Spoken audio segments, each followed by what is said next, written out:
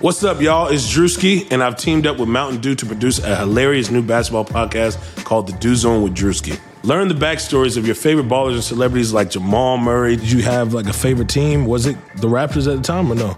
Was the Raptors even started around that time? Come on, bro. I ain't that old, fam. You talking like I'm 50. Taylor Rooks, Asia Wilson, and many more. You won't want to miss this. Listen to The Dew Zone with Drewski on Apple Podcasts, Spotify, and wherever you listen to podcasts.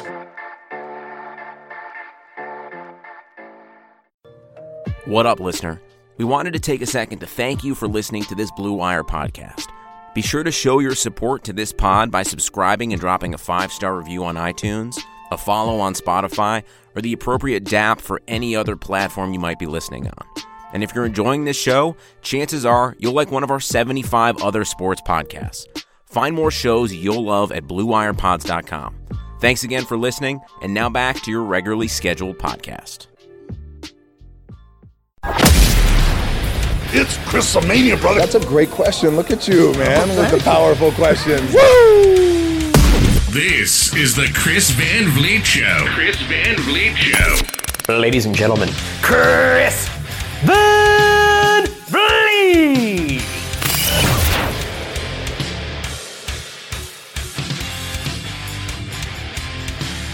What is going on? How are you? Thank you for being part of another audio adventure on the CVV show. Welcome back to most of you. Although I guess there are a few people that are listening for the very first time. So a very warm Chris Van Vliet welcome to you as you walk your dog, or you're on the treadmill, you're at the gym, maybe you're driving to work, maybe you're at work. That's always my favorite tweet to read, when someone says, thank you for helping me get through my work day. These interviews are so helpful for that. So if you are at work right now or whatever you're doing, snap a screenshot, tag me, and let me know what you think of this show. And if you don't follow me on Instagram, that's the place that I post my little teasers about who the next interview is going to be. Most of the time, it's just flat out like, hey, this is the person I'm interviewing next. Often I'm like, hey, this is the person I'm interviewing next. And do you have any questions for someone like Ryan Satin? This is a really, really interesting and in-depth look with him on how wrestling news gets discovered and reported. I think you're going to love this one. Now, if you could do me a favor, it'd be so helpful if you could leave a review on Apple Podcasts, if that happens to be the platform that you're listening on. It'll take you 7 seconds. Just scroll down and just click the 5 stars. If you have an extra like 20 seconds in your day, on top of the 7 seconds, maybe you could leave a review like Alexander Shed did. The best possible wrestling podcast is what he titled this. Wow. The amount of effort Chris puts into these interviews is incomparable, and the sound quality is fantastic. He doesn't mind not agreeing. Chris knows his history and isn't afraid to ask the hard-hitting questions the fans want to know. Favorite wrestling podcast easily. Well, that's my favorite comment, at least of the week, Alexander. So thank you for that one. And please keep those reviews coming in as we head towards that specific goal of 1,000 reviews on Apple Podcasts by the end of the year. We can do that. It'll be super easy. So if you're a wrestling fan, you know exactly who Ryan Satin is. He's the owner of ProWrestlingSheet.com. We dive into his news background. He's working for TMZ for many years, breaking some huge worldwide celebrity stories. And he told me why he wanted to branch out, get specifically just into wrestling, and create his own site. We also get into where he gets his scoops from and why he doesn't want to report on certain things. Wrestling journalism to me, and I talk about it a little bit in this interview, but I think it needs to be put in air quotes sometimes. It's wrestling journalism because sometimes the stories are just reported on one site inaccurately and then cut and pasted and put onto other sites, therefore spreading the inaccurate news. Ryan's goal here is to actually dig deep with his journalist background and try to get to the truth of these stories. Of course, you can't get them all right, and we do talk about the ones that he got wrong, but his idea here is that he wants to get them all right. And he's a news junkie first. Even though he's a wrestling fan, he's a news junkie first. So that's the most important thing to him, is getting it right. Instead of being first, being right, which is often not always the case with all wrestling sites. So I think you're going to really enjoy this one. It's not just a deep dive into who Ryan Satin is, but it's a deep dive into how wrestling news is made. So please put your hands together for Mr. Ryan Satin. Okay, look at this studio setup. Look at that, right? Yeah, I just borrowed Lillian Garcia's studio for her interview. Now I'm borrowing your studio to do this. Hey, man, it's nice to have a professional setup at your disposal, you know? Are you trying to say, like, I should have one? Well, I mean, it doesn't hurt to have one, you know? But, I mean, being a roving reporter also works as well. Yeah, I'll go wherever. Exactly. That's what I do. I think this is, like, for a lot of people, this is, like, the first time that people are seeing you. And I don't mean that in a bad way. They see your name all the time. Yeah. They might see your avatar on Twitter, but... This is Ryan Satin, ladies and gentlemen. That's me. Or Damian Sandow, one or the other. One of the two. I hope people are seeing me more on Backstage now. Yeah. Hopefully that gets That's more eyes obviously on changed me. things, yeah. And people definitely, you know, it's been a while, but I was on TMZ for a long time too, so people got to know me there as well. It's definitely more of an internet name, I guess, now at this point. I don't know, though, if a lot of people link up like, oh, that's the guy from TMZ. Well, that's the thing, you know, that's one of the reasons I started my website is, you know, at TMZ, they don't want the people, not in a bad way, but they don't want the people who are on the show to be personalities, so to speak. And obviously some of them do become that, like Van when he did the whole thing with Kanye West and stuff. But they really want the people who are in the office to not be personalities because they're commenting on famous people or whatever. So, you know, they don't say Ryan or this and that. It's like that guy with the long hair or the guy who wears the wrestling shirts and stuff like that. That's why I was like, yes. And that's how a lot of the fans started to know me. It's like the guy who wore the wrestling shirts on TMZ, and then I started talking about wrestling stories and pushing wrestling, producing wrestling stories for the website and stuff. But people don't know that. You know, they just know me as like the guy who was wearing the wrestling shirts. And so, you know, when you're working somewhere for 7 years, and people only see, you know, a little, an hour snippet of what you're doing in the day. They don't see all the work that you do on the website when, you know, you're a manager on the website and running the website on weekends and all that kind of stuff. So when I left TMZ, it was like, man, people don't know what I did at TMZ, really. They just know me as the guy who was wearing wrestling shirts, and I did a lot more than that. And so I started the website. One of the reasons was because I wanted to show people, like, here's what I can do. And so, the website was largely something to kind of show people, like, hey, I'm a lot more than the guy who just wears the wrestling shirts. Well, I think people didn't realize when TMZ first came out, I don't think people realized that you guys were actually the writers and producers of the website. Yeah. I think people thought, like, oh, the guy with the wrestling shirt, he's a good character to have on our TV show. Yeah. But then when people started putting it together, like, oh, wow. I was actually blown away from a television perspective. Like, how do you find time to make the TV show if you're also supposed to be like breaking news? Yeah, well, we started 6 a.m. So, when I would work there, they still do, but they start at 6 a.m. The show starts filming at like, I want to say 7 a.m. So, there's usually like a production meeting on the news side of things before the TV meeting. And then the TV meeting happens where everyone's kind of pitching things and talking about it for the TV show. But even during that meeting, work is happening. Like I'm texting, I'm emailing, I'm checking all my emails, I'm thinking of ideas, I'm texting sources and stuff like that. And so I'm getting assigned stuff by my boss. And so, in fact, for a long time, it started to be where I didn't even get to stand there for the whole meeting. I would have to go work. And then when it was my time to talk, I had to come over, do my pitches, and then go back to work. So it's a balance. It's definitely a balance. And like you said, a lot of people don't realize that that's happening, So that's really like for the most people, for everyone there, it's like an hour and a half of the day. And then the rest of the day, everyone's doing lots of stuff. Either they're editors on the show, they're writers on the show, they're producers for the website. And so, a lot of those people are doing a lot more than what you realize. And they're not just sitting there, they are sitting there making fun of celebrities, but then they also have jobs as well. I spent the majority of my career as an entertainment reporter. Yeah. Obviously, TMZ is the place to go. When I started seeing wrestling stories reported on there as actual news, it just like warmed my heart. And I think a lot of that's because of you. It was all because of me. Yeah, you brought that kind of the forefront, which then elevated the popularity, I think, of wrestling because it gave it this larger platform. Man, I love to hear you say that. That's very cool to hear you say that because, when I started there, I had worked in television. My dad has his own production company. Now he works elsewhere. But so I grew up in the entertainment industry. And when I started working at TMZ, I had gone kind of like back down the totem pole as a PA. And then I worked my way up a little bit, and then I kept bugging them for an opportunity on the news desk because I could tell it was something that I'd be good at. Yeah. And so they finally gave me that opportunity. I did it.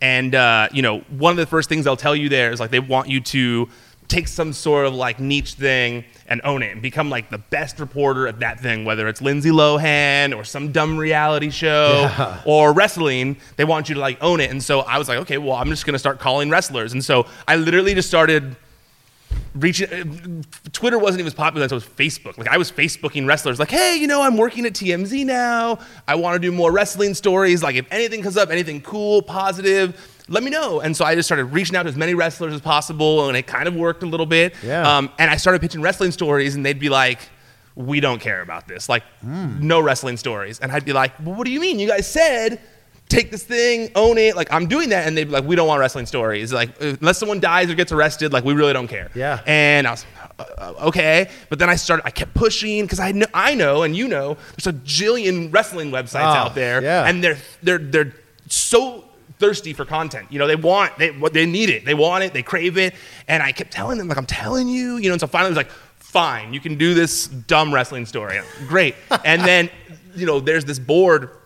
There used to be this board at TMZ that would show the stories and how they're tracking, so you could see what the main story that everyone's in. Yeah, it's a newsroom thing. Yeah, like a newsroom thing where you'd see, and it would go up if more people were in it, it would go down if less people were in it.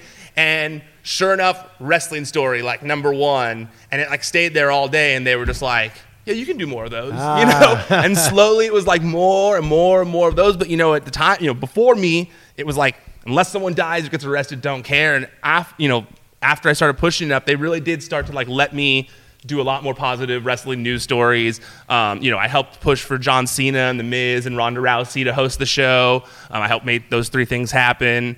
I really tried for a long time to change that balance of like where you wouldn't just see death and arrests for wrestlers in the mainstream media. And honestly, I think I feel that way, but I don't know if it's just me. I did kind of notice other mainstream publications starting to do more wrestling stories after that as well. That's true. I mean, Sports Illustrated now covers it a lot. Yeah, there's a lot of outlets that cover it. So what was the one story at TMZ that you were really proud of that you broke? Well, it wasn't wrestling, but... Okay, well, that's fine. It was... I forget his name, but it was just the whole story. The story's so good, I don't remember who it was. No, I remember his name, but the story itself is just insane. Okay. So it was... Early on in my time at TMZ, like I said, I was trying to make a name for myself. I was trying to impress my bosses. And one Saturday, my boss calls me, Harvey. He calls me and he says, okay, so this Food Network chef is accused of hiring homeless people to kill his wife. Whoa. And they flipped on him and told the cops.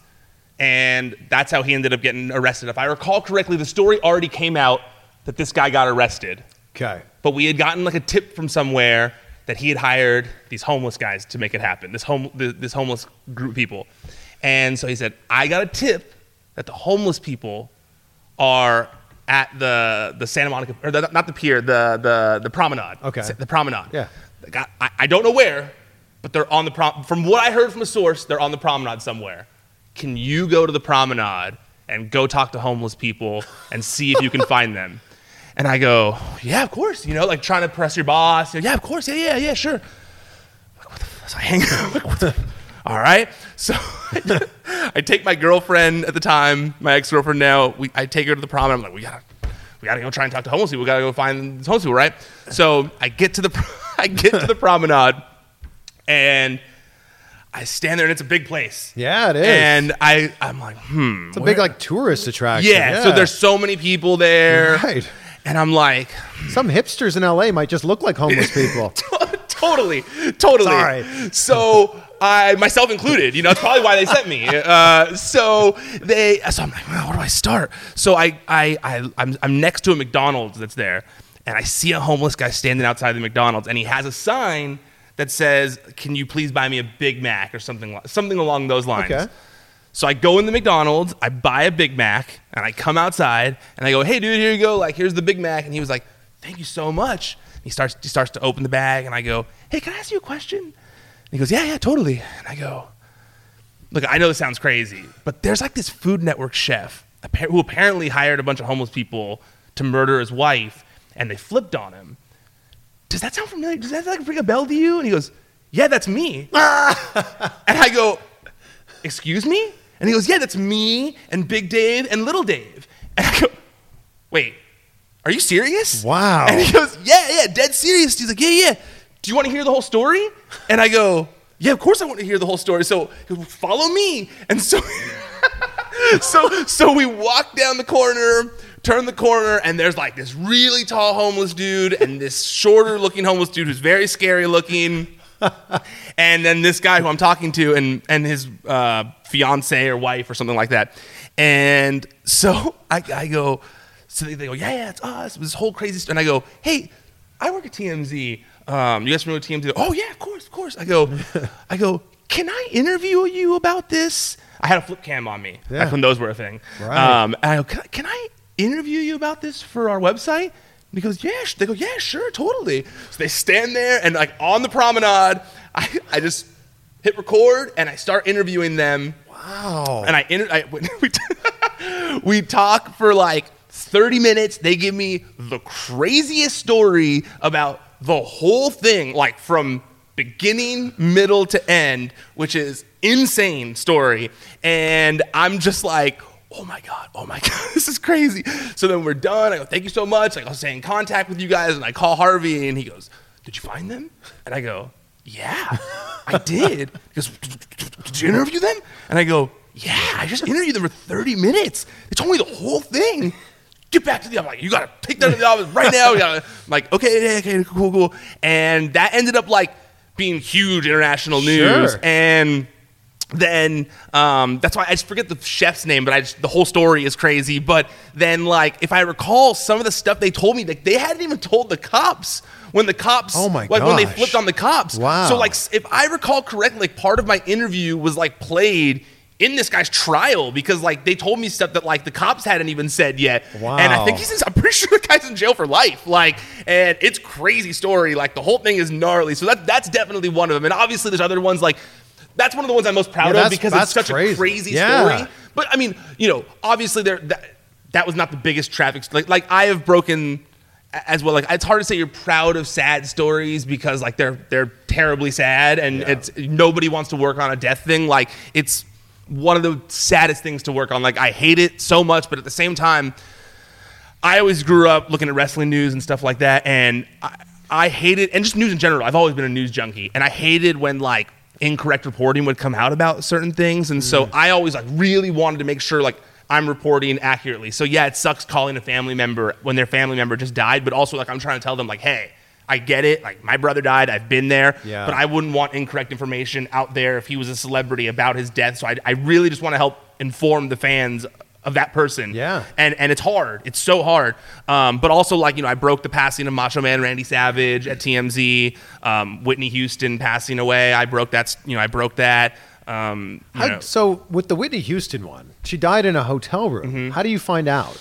I got a text message from I was literally, I went to ArcLight with my family. Uh-huh. We were seeing that movie with Denzel Washington and Ryan, I forget Reynolds? what it was. Was it Ryan Reynolds? He's the one from Deadpool, Safe right? House? Safe House. There we go. We were seeing Safe House. I took my family to see Safe House. Like, I'll take you guys out to LA. They drew out to LA. I'll take you all to see Safe House.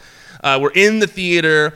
The movie is like about to start the trailers, and I look at my phone to silence it, and I just got a text message from a very good source who said, Whitney Houston just died. Here, this is where she died.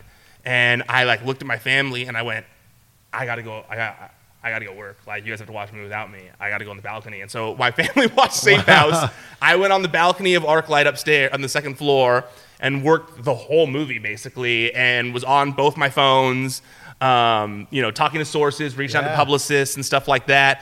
But yeah, like, I was working on it. Wow. Yeah, I had a really good source. So that other story only cost you a Big Mac. Yeah, the other story only cost me a Big Mac. But a lot of these, like TMZ is known for paying like big money. Well, for stories. not for information, not for stories. They necessarily they'll pay for video, for videos, Yeah. pictures, things like that. Just like I- ABC and all those kinds of places do too. Like I know everyone goes like, oh, TMZ pays for things, but like behind the scenes, like the ABCs, the CBSs of the world, like the 2020s, like they're all paying those people for the documents. Like documents, videos, pictures. Okay. So it's similar to those as well. But yes, people, because of that stigma, and there's that whole like contact us thing on the website and on the TV show when they say to like contact us. That tip line is pouring in at all times. My old phone, I would get over 1,000 emails a day that I would have to sift through to like see what was legit and what was not and stuff like that. So let's take it back. What was it about, or when was it that you really became like a crazy wrestling fan?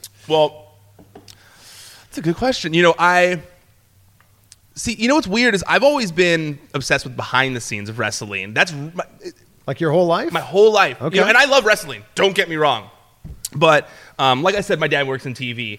And when I was very young, he took me he used to work on the show Rhonda Shear Up All Night, which was on USA. Yeah. And they did a taping at some kind of WWE event, which was in LA. And I got to go to it. And so my first memories of wrestling were already behind the scenes. And it was crazy because, I got to go in the locker room for a minute, which you would think is unheard of. Like now, you would think this is unheard of to hear because, as an adult, I've never even been in the locker room. But for some reason, they let me through the locker room. I don't know why. Yeah.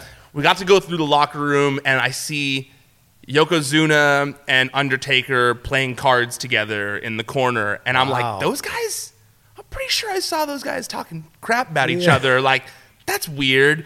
And then this person kind of being nice, and then I remember seeing Men on a Mission, I want to say, and they looked at us like all mean, and it was weird, and I just was like, this is interesting, this is fascinating. Yeah. And then we went into another room, which I don't know why. I don't know why, and my dad doesn't know why we were there either. I don't know why, but for some reason we were in, how WWF back in the day used to have the doors? Yeah. Instead of so we were behind the doors for some reason. I don't know why. And I'll never forget, at the time I didn't know who they were, but it was Bam Bam Bigelow and Luna.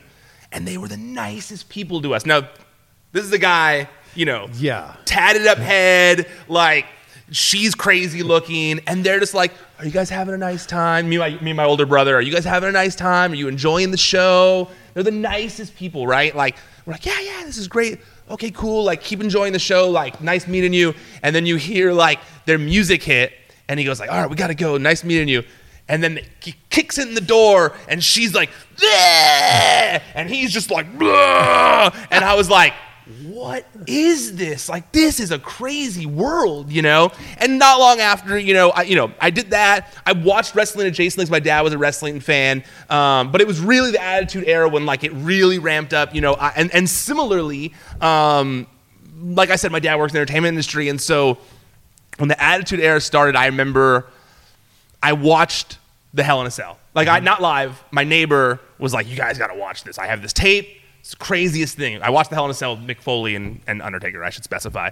And, we watched the whole thing, and it just mesmerized me. I was like, I got to start watching this. This is different than what I saw that back when I was a kid. This is crazy. I got to watch this. Oh, yeah. So I started watching it, and then not long after, I want to say, is when Beyond the Mat came out, and my dad got to see an early screening of that. And when I went to the early screening of it, have industry screenings where you fill out the cards of what you thought about the movie. So I got to see it before it came out. And I remember just once again being this world is so crazy. And that's really when I started getting obsessed with the behind the scenes of things. And that's, luckily I grew up in an internet era, so, and I'm sure you did too, of where at a time you're well, what's really going on? And so you'd start going to all these Raja, WWF.com and all those old wrestling sites when the internet was still in its early days and stuff. And so, and it would always be click here to find out the gift Stephanie gave to Vince or something like that, but you'd never find out, or it's this person's gonna be on Raw, and they never were, and so but you'd read it because you were just so interested, and honestly, the behind the scenes always fascinated me. So yes, I've liked wrestling since the Hell in a Cell with Mankind, Undertaker. But it's amazing though that you're approaching this as a news junkie, because there's so many people that do what you do and they're approaching it as like, I'm just a wrestling fan. Yeah. And writing these stories about wrestling allows me to get closer to the industry. And I think that it's amazing that you're approaching it as a journalist, because I think, unfortunately, a lot of times in wrestling journalism has to be put in quotations. Yeah. For you with these stories, how do you vet them? Like, because you're still breaking stories in wrestling. Yeah. So, I would say that it's just learning to trust your sources. And, luckily I've been doing this for 10 years, and I got trained by some of the best people in news. I might not work at TMZ anymore, but Harvey Levin, that guy is like a bulldog reporter. Like to sit under his learning tree for 7 years and get taught how to break international, news stories like that. Yeah. It's something that's hard to explain, but it took I can't say it took a lot of trial and error, because it didn't, because you can't make a lot of error in this kind of situation. So I had to start with stupid stories at first, but then once I dove in with real news, you also get this addiction for it of, you're like, man, I like to break stories and to break factual stories, because I get the main driving force of it all is I hate seeing fake news. I hate it so much.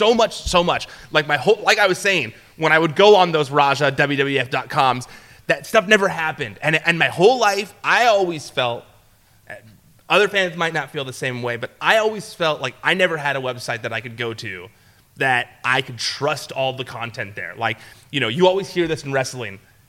If that's true, that's awesome. Yes. If that's true, I'll be excited. Yeah. If that, and it would always drive me crazy, because I would just be like, why isn't there a site that cares about answering the if? And it would really eat me up inside. And so, like I said, when I was at TMZ, I always hated seeing what a fake story can do to someone. So when I was at TMZ, I tried really hard to find those people that I felt like their story wasn't being told appropriately, and find them, be like, hey, I have this platform. Yeah. I can help you get your side of things out there.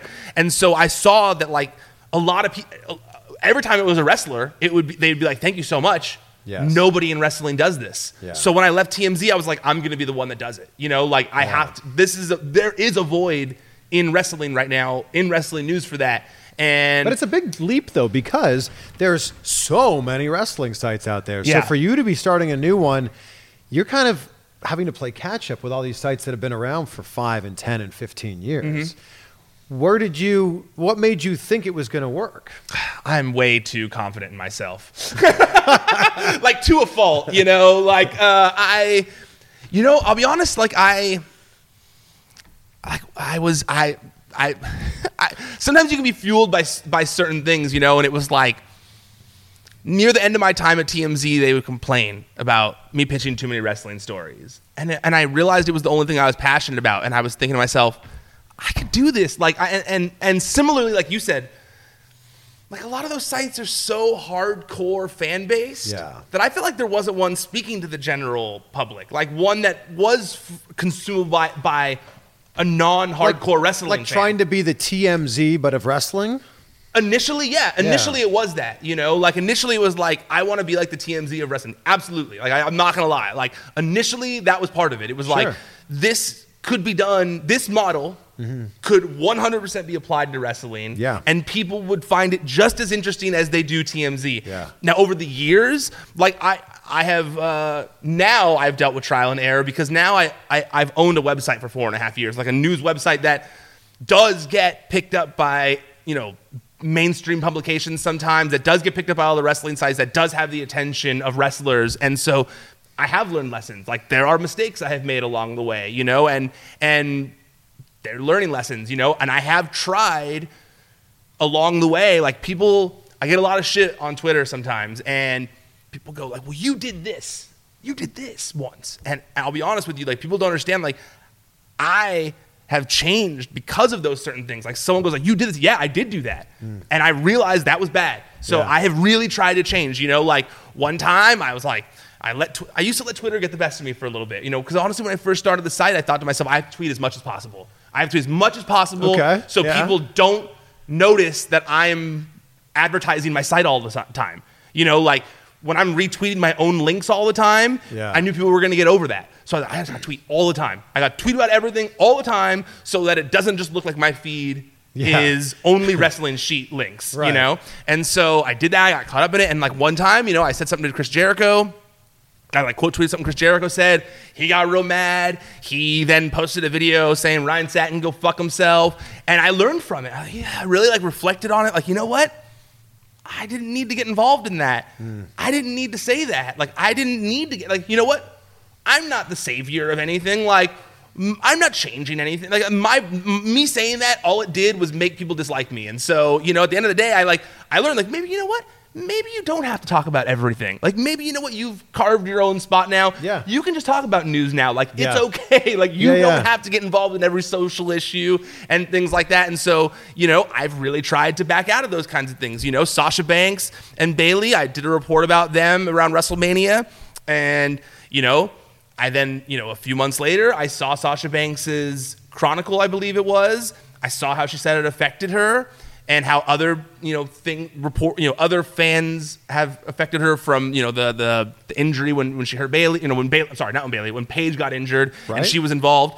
And I watched it and I thought to myself, like, I never want to make someone sad, especially like that. Like, I am a nice guy and I really don't want to make people sad. Like, and so I have made changes. Like I've tried not to do behind the scenes drama ever since then and just focus on sports reporting as if wrestling was a sport and do straight up sports reporting. And there might be sometimes where like there's a big blow up backstage, but I now know that I need to handle those situations with more care. And so like there are things I learned along the way. Like I've really tried to back away from like covering arrests and because, you know, I thought to myself, it's my website.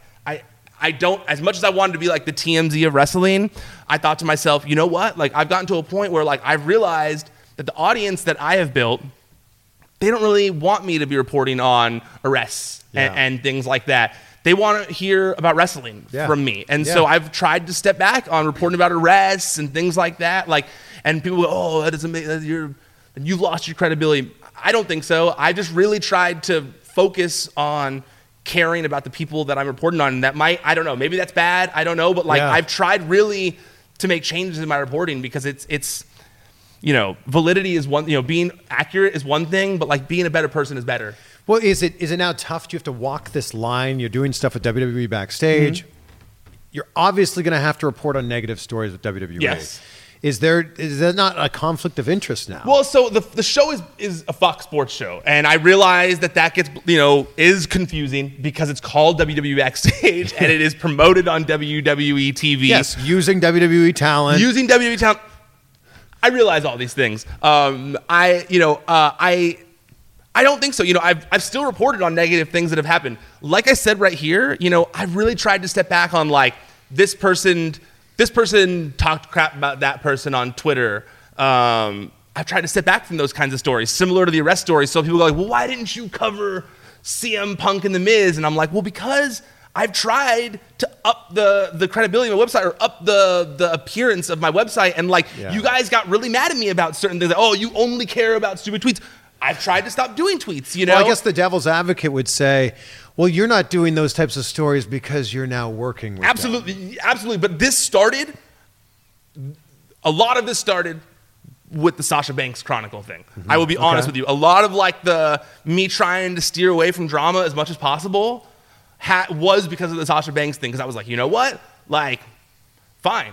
You know, like makes my life easier if I don't have to talk about those things. And if you don't want it anyways, like fine, you know? And so it's hard to like, it's this balancing act. Like, and people go, well, why didn't you talk about the plane on WWE Backstage? Well, I'm not the producer. You've worked in TV for you've worked in television. You know how it is. Yeah. If you're not the producer, you're not necessarily picking who's choosing. You're not picking and choosing who's talking about what necessarily, you know? I pitched it, you know, they wanted to talk about it in a different segment. So they did. You know, I still find stories on my own that I'm pitching for the segment. It's, you know, it's a work in progress. But I am, you know, I look at it as, you know, first of all, I look at it akin to like a Jay Glazer and Adam Schefter and all those guys. But similarly, those guys aren't on a show. You know, this is a little more closely associated to WWE than those guys are on the shows that they are on with sports networks. But I honestly look at it as kind of like I said about how much I want to have accurate news. Mm-hmm. I look at it as the closer I am, the more accurate the news you're going to get from me is. You know, for a long time, we've seen this contentious relationship between WWE and the media where it's like, you know, where you think where the Dave Meltzers of the world go like no, like he's not allowed here. He can't interview talent or this and that, or a lot of the wrestling media like can't interview talent and stuff like that. And from day one, and people don't realize, but like from day one, my goal has been to break that down, break that down. Like I think it's stupid. And like in the entertainment industry, the relationship between the studios and the media is great. They're flying people out to junkets, you know. They're flying people out to junkets. They're bending over backwards for the media because they want their coverage. We're in a very interesting transition period right now with wrestling. Where the curtain has been peeled back, but not peeled back all the way. Yes. You know, kayfabe still exists, but it doesn't exist like it did 15 and 20 plus years ago. So it's like I feel like we are getting more access, but at the same time you can't have all of it. All the access. It's very interesting. But honestly, from when I started my website to now, it's a huge leap, honestly. Like other good sites have popped up too, you know, like Fightful and Post Wrestling and stuff like that. Like I'm not the only one that's as focused on accuracy, I feel like, anymore, you know? And, you know, people are like appropriately tagging their exclusives, so there's not just these weird stories floating out in the ether anymore. Like there's accountability a little bit more. But then in wrestling. There's a lot of cut and paste. There's so much cut and paste. But at least I feel like at least since I started my site to now, I've noticed a little bit more crediting, which means there's a little bit more accountability, which I like. And, you know, I'm obviously involved in this in a small way. Yeah. Like my interviews get reposted everywhere. Which is awesome. Yeah. And it's so great. And, you know, especially when they link up to the video, it makes it that much better. But it's so interesting that like word for word sometimes across 10 different sites, it'll be the exact same article. And I try and tell people, like, and you are great at this, but and I try and stress to other people who do interviews in the wrestling world, and not even in the wrestling world, in just any sphere. Yeah. If you write up the quotes, yes, and put your own press release together that looks somewhat passable, they're gonna pick it up. Yes. I learned this because at TMZ, like I said, there would be 1,000 emails a day, and when I'm scrolling through all my emails and I see one that looks presentable with quotes that are, I go, hey, you know what? That makes my life a little easier because all I have to do is copy and paste those quotes. And a lot of the sites will just take your press release, swoop, copy and paste the whole thing and post it. I would at least see it as like, hey, those are big quotes that are good, that are interesting. Work them into an article. I can make that into an article, you know? And so I stress to people all the time, I go, dude, if you do that, you have upped your chances of people seeing your interview tenfold. And I've had people on Twitter that were like, I never thought of that. I can't believe I didn't do it. So I one time tweeted like a template for a press release. Here's one I get all the time. This girl, hers are great. You should do this. Just copy what she does and put your own show in there. And X-Pac got a little mad at me that day because it was the press release for his show, and he was like, why are you giving away our secrets? You know? And I was like, my bad. But yeah, you know, like I tell people all the time, press release, dude. Like you will get so much more published. You will get so much more press. I was sending out quotes for a while, and recently I've been like, well, now I'm doing these longer interviews, right? So they're an hour long. It's hard to boil down an hour to like 4 quotes. Yeah. And it also kind of skews the coverage as well. If I go to you, hey Ryan, here's 4 things I talked about with John Cena or The Miz or, you know, Cody Rhodes or whoever I talked to. Those are probably the only 4 things you're going to focus on. Yep. What if there's some nuggets in there that I didn't talk about and it skews your coverage and skews everyone's coverage? So now I'm basically just going, here's my interview. Yeah, no, and honestly, whatever you'd like to pull from it, go ahead. That was why when you used to send out the press releases and you'd have the video in there, that was why I reached out to you and we're like, hey, you should put these in the podcast form. Because sometimes, like, I'm not going to lie, if I see an interesting news story that just got emailed to me, I go, like, well, there you go. Like, great. That's a great angle. Like, he did half the work for me. Chris helped me out here. Great. But you're right. A lot of times, I would say a majority of the time, I will do the same thing. I listen to the full thing. Yeah. and I try and find that one nugget that people weren't talking about, you know, and that's my special. That's exactly what I try and do as well. And that was why I was like, hey, put this in podcast so I can listen to it while I'm driving. Because sometimes, like, when I'm at my desk, it's a little harder to like watch a full YouTube video. So I love that you put them on the podcast feed now. We're on a podcast as we speak right now. Good. So what's in it for your sources? Like, why would I be a Ryan Satin source? You know, I think one, it's people who also want accuracy in wrestling news. I think, you know, similar to me, there's other news junkies out there who hate that they see fake reporting out there. You know, like they know that like I'm someone who strives to try and get the truth of what's going on in a situation out there. So I think that has helped a lot. But also, you know, I guess they're also just relationships you build. That's what I was gonna say. It's also like a lot of times like people like me, like, you know, like believe it or not. But like you know, you'll meet someone, you'll be friendly with them, you know, like like you'll ask a question here and there, you know. It takes a long time to like, to like, not only to like manifest a relationship well enough to where you can feel, like not an asshole asking them for information. That's one. And two, making it clear that that's not the only reason like you're talking to this person either, you know. And I think that like people might not believe it because it's hard on Twitter to, you know, convey who you are, but like I'm a pretty nice guy like when people are actually talking to me. And so I think that, you know, people are also sometimes surprised when they start talking like, oh, you're actually like a really nice guy. How do you know that the information you're getting is accurate, especially if this is information that's coming from behind the curtain? Yeah, I never post anything that's just from one source. Like I never. That's interesting. I mean, unless it's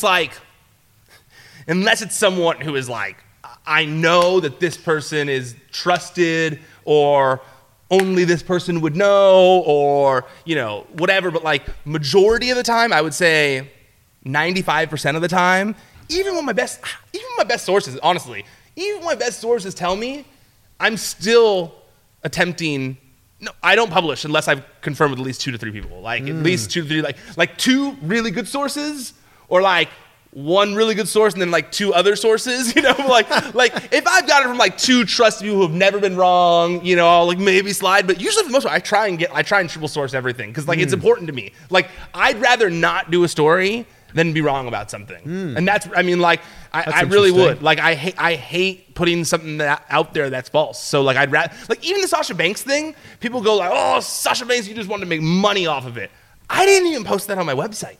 Like, that wasn't a story that went on my website. Twitter. I tweeted saying, like, hey, heard this thing, because that was something that I had heard from 4 sources. And I don't want to, like, get into that, but, like, and I realized that I've already apologized. It was wrong. It was, according to Sasha and Bailey, it didn't happen, you know? So, okay, like, I'm not going to, like, get into that. But according to the 4 other people, it did happen. You know what I mean? So, like, I don't, like, and that one wasn't something, I made no money off of that. I tweeted it, and it caused a firestorm that I didn't expect, but, you know, I even then, like, I try really hard. And there's a lot of people in news who don't do that, who don't try to get it from 4 sources, like, who will go get it from 1 and be totally cool with it. Well, I think a lot of those people are just excited, like, oh my God, you're giving this to me? Yes. Oh, I got to get this online as quickly as possible. Absolutely. Absolutely, 100%. I mean, during interviews, there's sometimes where someone will say something that I know is newsworthy, and I'm like, wow, like I feel like the David Benoit interview that I just released which a is few days ago. very intense. Thank you. I mean, the fact that he reached out to me and trusted me with that, it was like you feel this great responsibility. Oh, yeah. Especially like with a journalist background that I have, like you feel this great responsibility to try to get that right. Yep. So I can side with you on that. I know where you're coming from. You want to get it. You want to get it right. Yeah, absolutely. I mean, and you did a great job with that interview, by the way. Like, that's not an easy subject to tackle. I know that's a tough one. So. And he's obviously not used to doing interviews. Yeah, either. totally. Yeah, so that made it like an extra layer of that. Because I heard I had listened to one that he did with Fred Rosser. That one. Yeah. And this was very different, the one that you did. And I thought it was very much like no disrespect to the interview that he did with Fred at all. But you did a very good job of like getting a different side of a very intense situation. Well, if I'm being completely honest here, we did the interview on a Friday morning, but I flew into Las Vegas that Thursday evening. And I said, hey, man, I don't have any plans when I land. Do you want to grab a drink? And he's like, yeah, sure, man. He was in town with one of his buddies for the week. Mm-hmm. So me and him and his buddy just went out and had a beer. And that totally broke the ice. Good. And he's like, hey, man, I really like you. I'm really excited about this interview, and we can talk about anything. Crazy. I'm like, anything? He's like, anything, man. Anything. And I'm like, the fact that we were able to share that moment as friends rather than just like knocking on the door, oh, hey, man, I'm Chris. Nice to meet you. And let's do the interview. Now tell me about all these things about your dad. You know, yeah, totally. So I think that definitely helped the process. I actually haven't said that. So that's interesting. There you go. That's See, and you don't even got to put that in the press release. You know, you got to listen to the whole show for that nugget. Yeah, you got to listen 40 minutes in. Yeah, there you go. What's your take on the landscape of professional wrestling as it stands right now in 2020? Dude, I love it right now. I mean, there's so much good wrestling on television right now, just like in general in the world. When I started here at Collider, I told them, I was like, man, I really think that like I can sense this revival of sorts for the wrestling industry. And like, I know people go like, oh, there's only 2 million viewers on each show or whatever. The boom period's not happening. But like, honestly, like I truly believe that by the end of 2020, that wrestling's going to be in a very different place. It's going to be, it'll have been on Fox for a year at that point. Yep. AEW will have been on a roll for a year at that point, or now 2 years at that point. I truly believe that we are on the way to a boom period again. Like, I know people go like, oh, you're crazy, Ryan, you know what you're talking about or whatever, but like, I just feel it in my bones. Like, I see, The Rock's got a show that's going to be on NBC about his young life, which is obviously going to be about wrestling. Which is crazy. Yeah. And he's going to be on every episode. I didn't know that. Yeah. Wow. They didn't say in what way. I'm guessing that it's going to be in like a narrator at the top, like to set up each episode. But they haven't said. Maybe he'll play his dad. Maybe he'll be himself, like they did in that Pen 15 show where they make the character, like they have adults playing children or whatever. They haven't said. But he's going to be on the show. Stephen Amell is going to have his own wrestling show on, I think it's Stars. AEW's out there. WWE Backstage is on TV, which is like Fox Sports. It's a roundtable show that people can watch, famous people who did it talking about it, which is very cool. Yeah. I think that there's all these things that are happening to where like there's wrestling on television pretty much every night of the week now, almost. NXT is also killing it in what they're doing. They're like they're setting new ground with the women's division. New Japan is still out there doing their thing. ROH might be a sleeper this year now that Marty is involved in the booking and stuff. There's even stuff like NWA on the internet. There's just so much that I don't think that it's like bad. I think that it's really just it's helping everything grow. And I really feel like by the end of this year, I feel like the mainstream is going to care about wrestling like they did when I was a kid. I've been saying it for the longest time. Well, I've been saying it for the last year or so. Rising tides lift all ships. Yep. And with AEW coming in, it's kind of going, there's an alternative now. There has been alternatives for a while. I mean, I think people seem to forget that Impact Wrestling was on network television, not network, cable television. Even went head to head with Raw for, brief minute. We shouldn't talk about it. But like when people were like, AEW's doing this for the first time in 18 years, it's like, well, no, not exactly. You know what I think the difference is I think it's the same reason we love wrestling. People like to see two people going at it. Whether it's people or entities or whatever, people like to see a fight. It's happened since the beginning of time. Like, the gladiators, like people just love to see two competitors going at it, right? And whether there was an alternative or not, Impact tried briefly, like you said, and they gave up so fast. They tucked their tail between their legs, went running back to Thursday or whatever, and they were like, we should not have done that, But the footnote is Impact's numbers then, terrible at the time then, way better than the numbers now. Yes, absolutely. But TV as a whole has changed since then. Of course. Like, it's crazy. Like, people always point at the numbers and stuff like that, but like, then they go like, well, I don't have cable. And you go like, well, you're not even watching on TV, so you should know why the numbers are down because you're a cord cutter, you know? Yeah. So, I mean, like, most of my friends don't have cable. They all watch, Schmelegally or whatever, like they're all watching on the internet, like, like whether it's, or they have slings or whatever, but like they're not watching the same traditional way they used to watch anymore. People are watching differently, and also people forget how important social media is. me, we're all on our phone at all times. And if you're trending every week, for real, you have multiple trends, you are destination television. You can sell more advertising on that. Like just like back in the 10 million viewers, because it's destination viewing. You're not fast forwarding through that either because you're watching when it's live most of the time. AEW's done a great job on Instagram of posting clips like 5 minutes after they happen on the show. WWE, I mean, people don't give WWE credit for how large their YouTube channel is. It's crazy. Like they have, I think, the second or third largest YouTube channel in the world. It's something like that, yeah. And like I think number 1 or 2 or 3 in views in total. Like it's insane. It's ridiculous. And then you look at like everyone hated the Lana, Rusev wedding or the Lana Bobby Lashley wedding, and then the numbers on YouTube are massive, 10 times the ratings or whatever. Mm-hmm. And it's like, I think we need to start looking at different numbers. Well, even like backstage, sometimes we're like, oh, like the numbers for backstage, blah, blah, blah, or whatever. They don't count that like the show repeats 10 times and all of those get factored in. They're not counting the YouTube numbers. Like I had a video that had like 1 million views.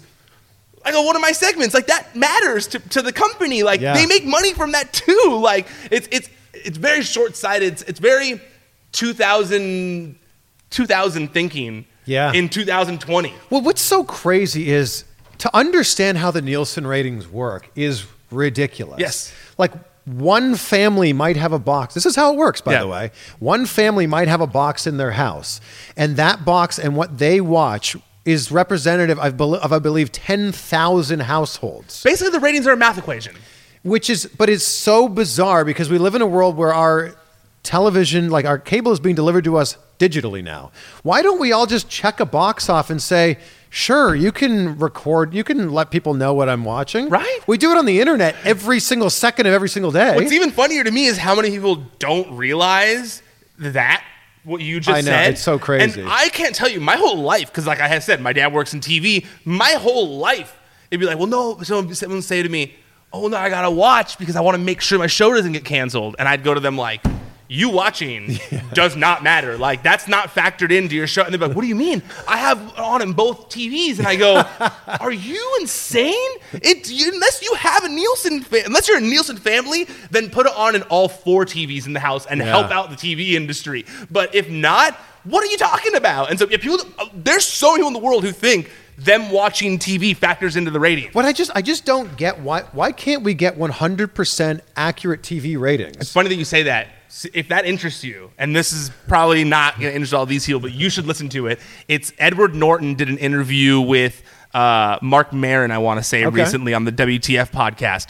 And they get into this topic. And I didn't know that he has started like a data and analytics company, basically, where he was frustrated by similar things. And so he went to this guy. And so first what he tackled was how I talked about. Oh, my God. Hold on.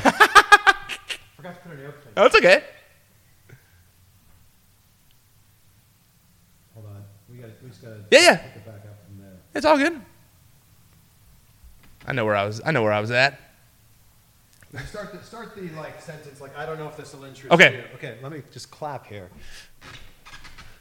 Okay. So I don't know if this will interest you, but basically Edward Norton, so he has like a data and analytics company now, and his data and analytics company, they're tackling similar topics. And the first thing they tackled, he said, was movie screenings. And like I was saying, when I saw Beyond the Mat back in the day, the way movie screenings work for producers and directors and all that kind of stuff is you'll see this screening, and then after they hand you like a piece of paper that's a questionnaire and a pencil and paper, and you're like crossing things off, and they're still doing that to this day in 2020.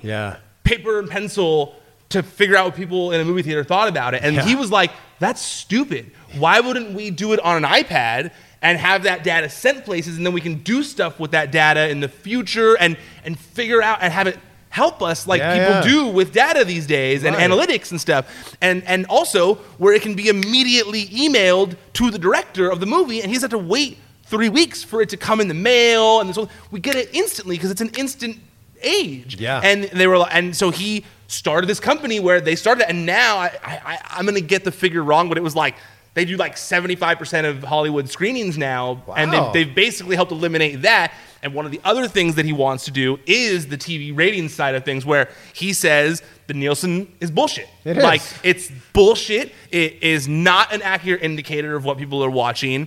And honestly, the only reason that's done is for advertisers. Yes. Like, it's for advertisers so that advertisers can know if they should place advertising on it, but they don't know if their advertising is effective on those shows. Yeah. So he is working with this guy to his company to basically, he says that they've created software to where they're trying to replace Nielsen with this other thing where basically the advertising companies can see exactly how their advertising performed on television and certain smart. things. They can see how many people saw it on TV and then went to the internet to go find it. And basically he's trying to, Edward Norton is trying to change the Nielsen game where he's trying to, because it's this antiquated system that it's ripe for the changing because it's so stupid. And so I don't even know how we got sidetracked to that, but that stuff fascinates me because I've just been working in TV my whole life. Yeah. But we'll bring it back around to wrestling here, Okay. and I want to ask you some straight up wrestling questions. All right. What's been your favorite wrestling story that you've broken? Favorite wrestling story that I've broken was probably,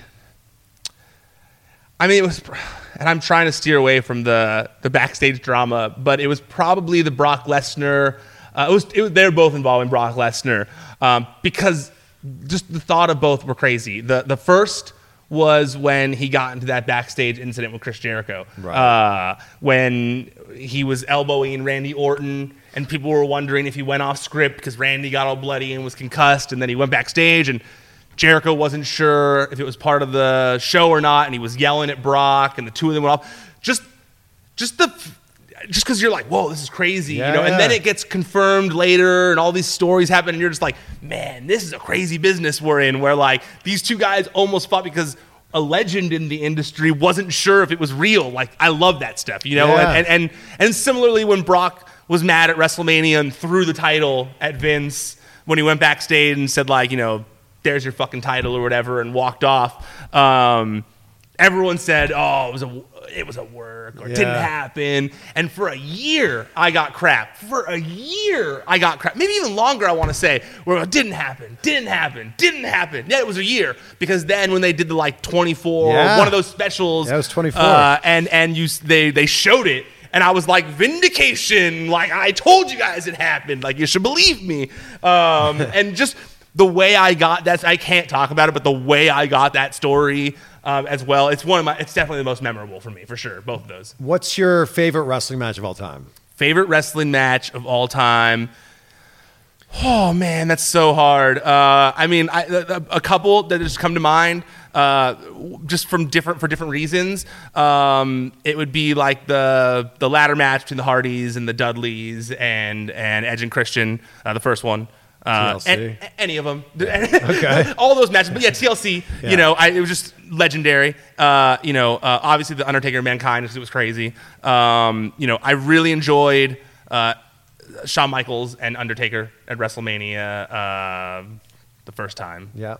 and all of that, their whole thing at WrestleMania, that was great. And then also the CM Punk when he walked out with the title. That was just a cool. And Money in the Bank. That was cool. Yeah. What do you think is the best match of the last 10 years? And also I left out one more, is WrestleMania 30 when Daniel Bryan won the title. That's one of my favorite moments. I was going to say that. Were you there for that? Yeah. I wasn't, and I was very mad I didn't go, but the feeling that it evoked in me, like, it's almost unmatched. You know, like, I just, that whole thing was just like such a crazy time period, from when CM Punk walked out to, then the shine going to Daniel, and just like the whole internet getting behind Daniel Bryan and basically forcing WWE to do something. Right. It's crazy to me. Like, and now it's funny, however long later it's been, we see the ramifications of it now, because they did make the fans feel like they could do something with their voice, that they could create change. And now they won't shut up and try to make change with it and thinking that they should change with every little thing the fans say. So they did create a monster to a certain degree of Twitter. But that whole time period is such a cool moment of just like Daniel Bryan's ascent and the yes movement and them trying to go this way, but then the fans forcing them back that way. Like that whole thing, I loved it all. You had a tweet, I think it was like last week, where you were basically saying, I wish I could start getting credit for when I break these stories. Like WWE will give credit to Sports Illustrated or the Toronto Sun or whatever it happens to be. And then you and Meltzer got into it. Yeah. Like, he's like, I don't care if I get credit. And you're like, well, my work should be, credited. Yeah. Why does that mean so much to you? Well, first of all, that tweet was like a year old, and someone took a screen grab of it, and Meltzer commented it, said something at the time, and I let it go, or maybe even said something back then. I don't know. And then for some reason, someone screen capped it again, and he felt like saying something again, so it did bother me a little bit because I am not coming at him, so I didn't understand why he was putting my credibility into question. That bothered me. And you've seen the people, because of the backstage thing, people have very much been trying to call my credibility into question. So when it's a peer of mine, it frustrates me. The reason it's important to me, kind of like I said earlier, I always wanted to break that down. Like I wanted to break that wall down, like I don't think that there should have to be this like contentious relationship between the media and wrestling promotions, and, since that tweet, I've been credited by WWE.com for breaking stories on Backstage. I've gotten to interview. Because you work on Backstage. It makes sense. Yeah, but it's a Fox show. It is a Fox show. It's not a WWE show. Like, I'm telling you this, it's Fox producing it. Like, the producers who are in the meeting are Fox producers. So does Vince or Triple H have the say over what goes to air? No. Really? No. I mean, I'm sure, do I think that they're going to try and put things on there that are, do I think that we're going to, sideline, swipe them with something that they aren't aware of? Probably not. Yeah. It's obviously like a relationship, but no, they're not the ones who are in control of the show. Fox is in control of the show. Like, Fox can do what they want, technically. Like, people keep forgetting, Fox is paying WWE money, you know what I mean? So so no, I mean, obviously they're not trying to make anyone, I don't think they're trying to make people angry, but CM Punk's on the show talking shit about WWE. They're saying things like heel and face on the show. You don't hear that on the pre-shows or kickoff show or whatever. It's different. People want to pretend like it's not, but it really is different. Did you know that Punk was going to show up? No, I did not. That was a surprise to me. I had no idea. Who was in on it? Just Renee? Renee and the top brass. And obviously whoever was doing the, miking up. Yes. Wow. Yeah. But even those guys, I don't think they were told until the last minute. Oh, wow. He got brought in, they brought him in. I watched the video, yeah. I don't even think the sound guys knew. I really think it was only a handful of people. Wow. Because even me, it was I was standing backstage, done with my segment, oh, cool. Whew, and then I'm standing around, and then someone comes up to me and they go, can you go to the control room real fast? And I was like, yeah, but did I do something? Am I in trouble? That's what I said. I said, am I in trouble? And they were like, did I say something on the air I wasn't supposed to? And they were like, no, can you just go to the control room real fast? And I was like, yeah, but for what? And they were like, just go to the control room. And I was like, okay. And I went to the control room, and I go in the control room, hey, what's up? And they're like, hey, can you go to the green room? And I was like, they just told me in the control room. And they're like, yeah, it's okay, just go to the green room. Okay, I'm not in trouble, right? And they're like, no, you're not in trouble.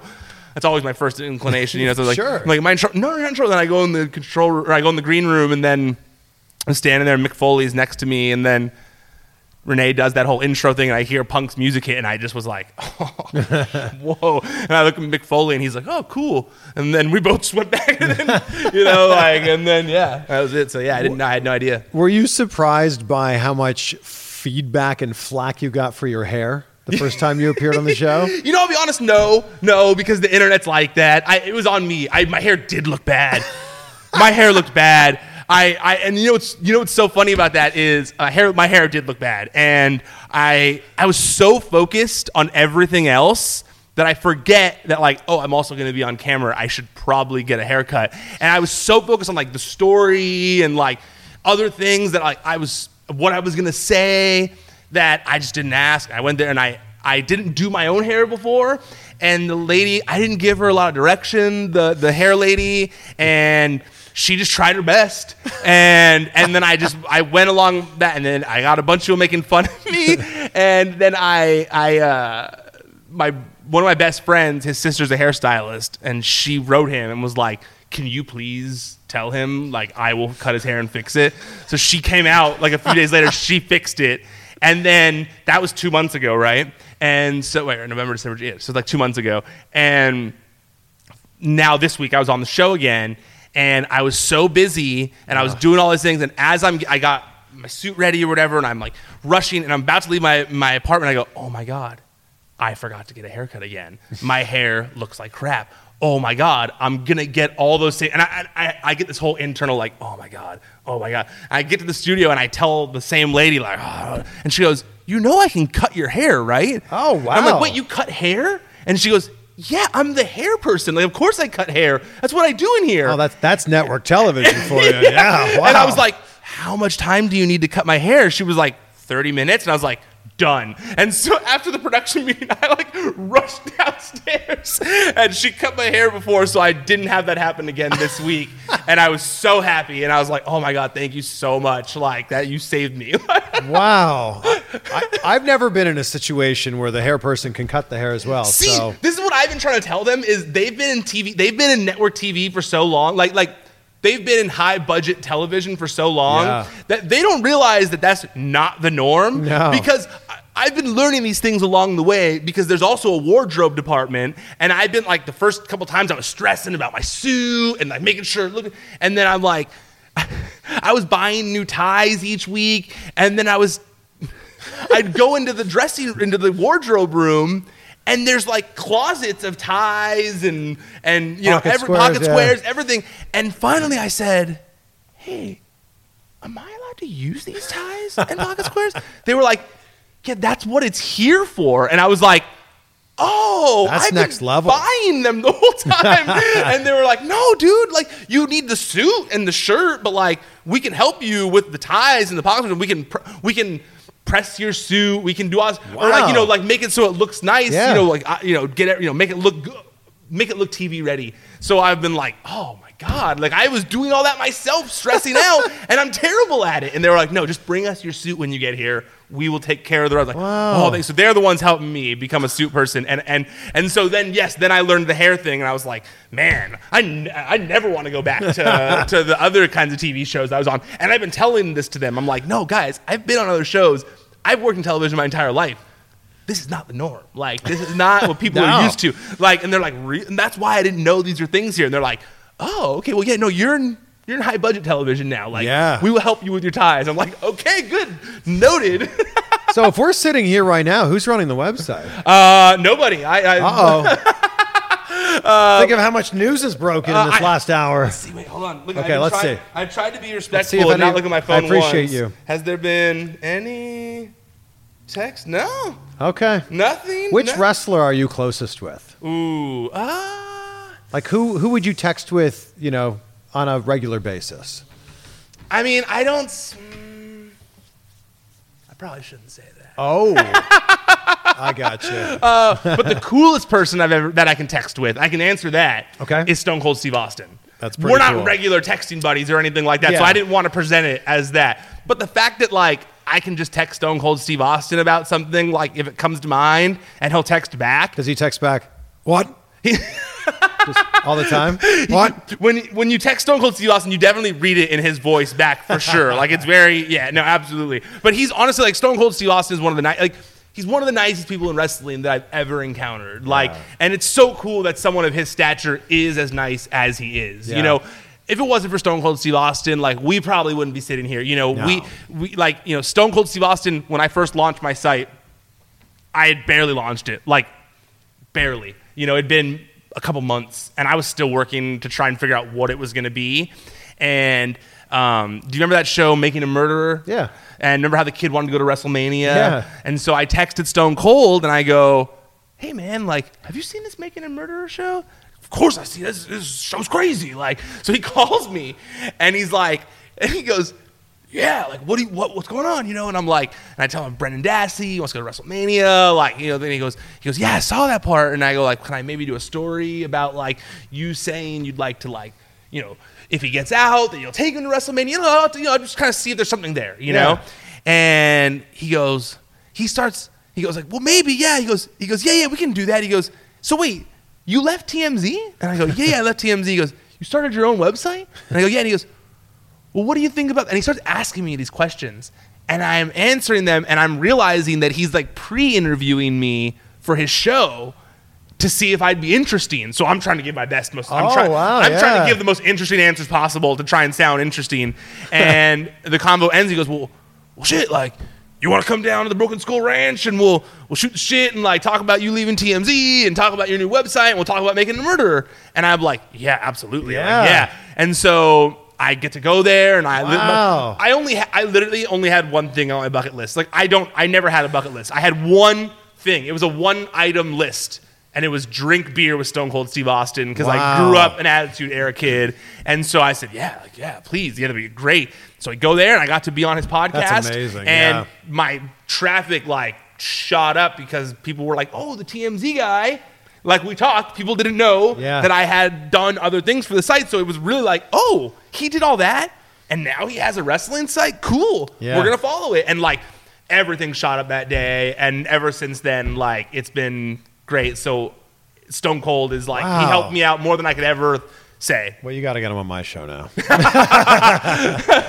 Thank you. Awesome. I'll see what I can do. I'll text him. I want to thank you for your time. It's been so great talking to you. I love how interested in news you are. Thank you. And I think that makes your coverage of things that much more interesting. And I hope that people listening and watching this, can take that away from it as well. I hope so, man. I sometimes get a bad rap on Twitter, so I hope that people. You do, yeah. So I hope that some people who dislike me will maybe watch this and get a different side of me. Hopefully, they probably won't. They'll probably still. No, but what's not to like? You heard it here. You heard it here first. There you go. Thank you so much. Thank you, dude. All right.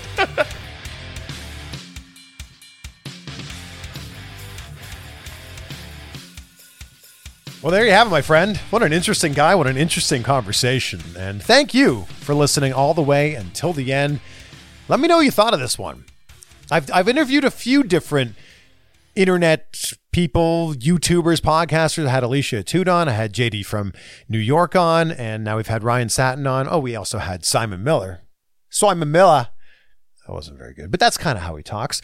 And you guys always seem to enjoy these conversations, so I'm going to keep them coming. Let me know who the next one should be with, who your favorite podcaster, YouTuber, wrestling journalist is.